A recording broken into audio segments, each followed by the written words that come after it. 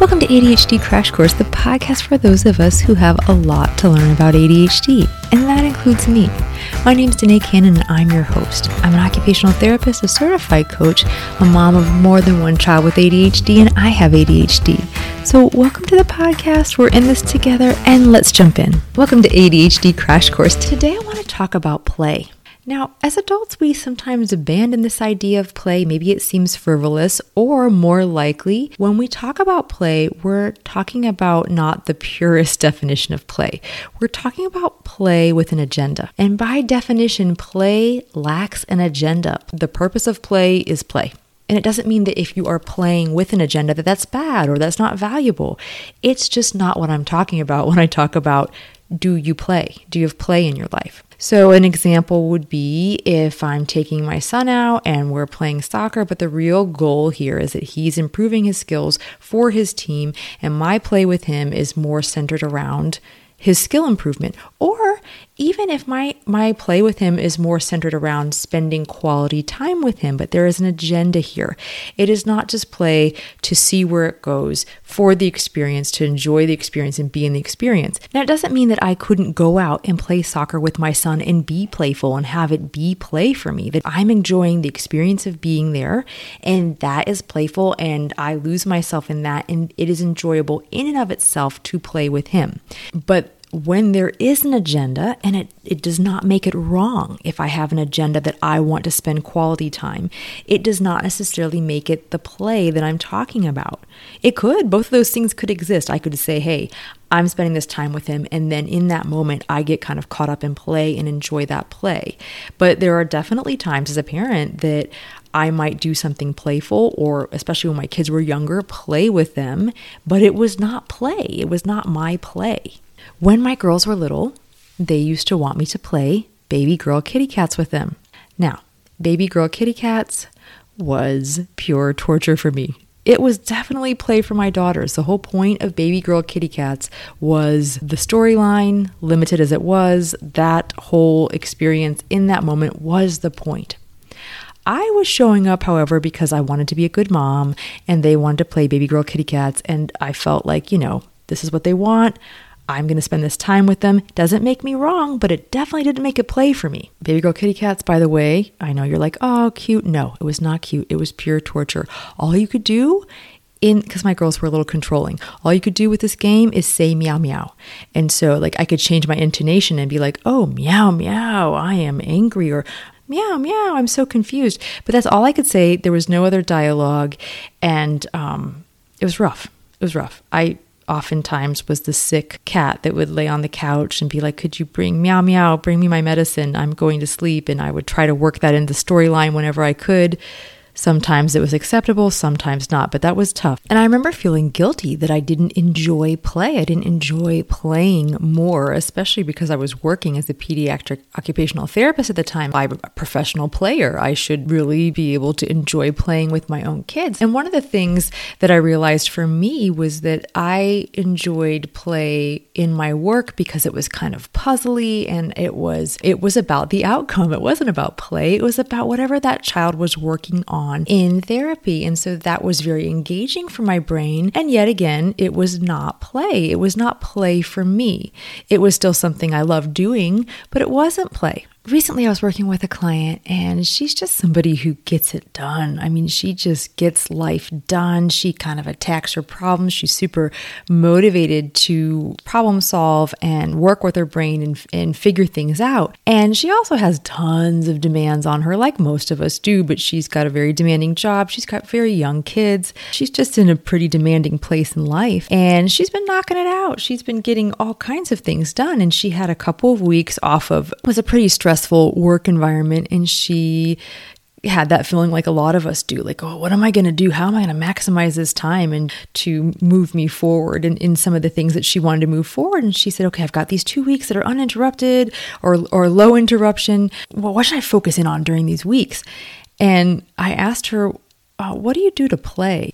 She started kind of laughing a little nervously. It was the funniest reaction. We were both laughing, and it was really hard to come up with an answer like it is for most of us in adult life. It's hard. It's not just her. I know that's maybe a strange question coming from a coach, because coaches by nature are results oriented. You don't see a coach because you need to learn how to play. You see a coach because you want an outcome. And that is good and well, and why I love what I'm doing. But we get better outcomes when we're balanced and when we have parts of our lives that feed us and refresh us and fortify us for work. Play is still important for us, even though we have this adult life and all these responsibilities and we have all these ambitions. That play is still an important pursuit for us at any age.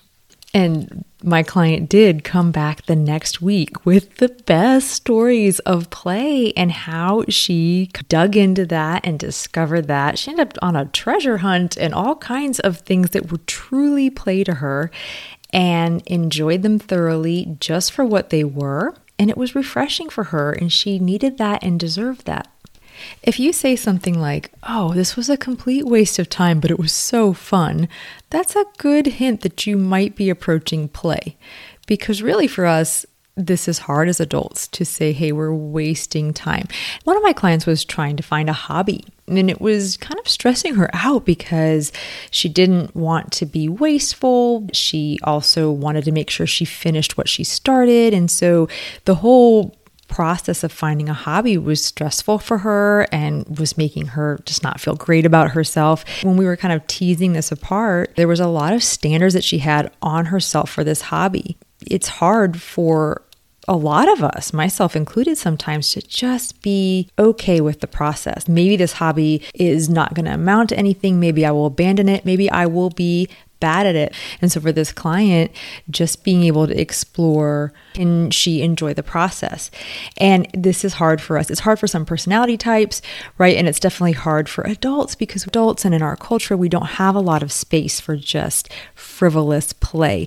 Even our play is usually killing two birds with one stone. I'm out playing a tennis match and my partner has her Fitbit and I'm like, oh, what are we doing? How many steps do we get? I love playing tennis, but I can't say I'm always, even though grammatically I would say I'm playing, it's not always playful. Sometimes it is playful. But if it becomes, I need to go work out and I have this agenda, it's less playful. If it's, oh, we're in this playoff match and it really matters how this outcome is, it's less playful. I like to focus when I play tennis on having fun. Before we start the match, people are always like, good luck. And I'm always intentionally, I choose have fun, because it's too easy for everything we do to become very outcome driven and not playful. And so even when we have hobbies and interests outside of our productive work, they still end up driven by this produce, achieve vibe. And our play just to play is so rare. And the cool thing about this is that nobody can really define play for you. What is play for you will not be play for someone else. The client that I was telling you about, she ended up finding a way to make her own metal detector. She was literally hunting treasure and had a blast doing it.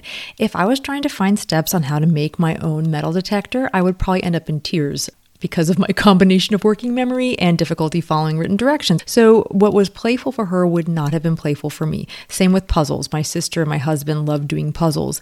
That makes me very nervous. I can't do puzzles. I love art and creative pursuits. I enjoy the process. I usually am not super tough on myself or critical on myself about the outcome. I usually just love the process of it and love creating. Many of my friends have my same puzzle reaction to art pursuits and creative pursuits. It just is not their thing. It's not playful. So no one can tell you what play is for you. Something that is play for you might really be different than somebody else. And that's kind of the cool part of it, is that you get to define and decide what your play looks like. Is the process of this fun? I'm not saying that having outcome-driven play isn't great. Sometimes a lot of what I do is like that. A lot of what I do is meeting more than one need for me, more than one goal. But we do need some areas where there is no attached goal or outcome, where we're just enjoying doing, playing, having fun. And let's be honest, this becomes harder to pursue, harder to find sometimes as adults. In one of my group coaching sessions recently, I didn't even bring up the topic of play. We were all talking about what we were committing to do that week for ourselves and our goals. And one of the group members, she was talking about taxes and getting some tax things done. And she had this like epiphany and she said, I'm not having any fun. And it was like group mutiny. Everybody's like, well, I'm not having fun. And well, I'm not having fun either. And everybody was just talking about how we weren't having fun. We weren't pursuing much fun. And it was this great discussion about play and fun and what we could commit to in the week in terms of bringing that into our lives as well, because it's not frivolous. It's not frivolous. We need to take care of ourselves. We need to rest and we need to play. These are important parts of recharging us for that productive part of our lives. So I have a challenge for you, if you are willing to accept it, to think this week about play. If it's in your life, how it's in your life. I would love to hear from you. You can send me a message on my website, or you can connect with me on Instagram or Facebook at the ADHD Clarity Coach and send me a message and tell me what you're choosing, what you're doing for play. I love this topic and seeing what is play for people and what really feeds people, what they enjoy. I think it's a pursuit that is important for all of us, and I would love to hear what you're choosing. So even if you don't get in touch with me, play this week. Find play, find what that is for you, and enjoy. So that's all today. Thank you so much for joining me, and I will see you next week.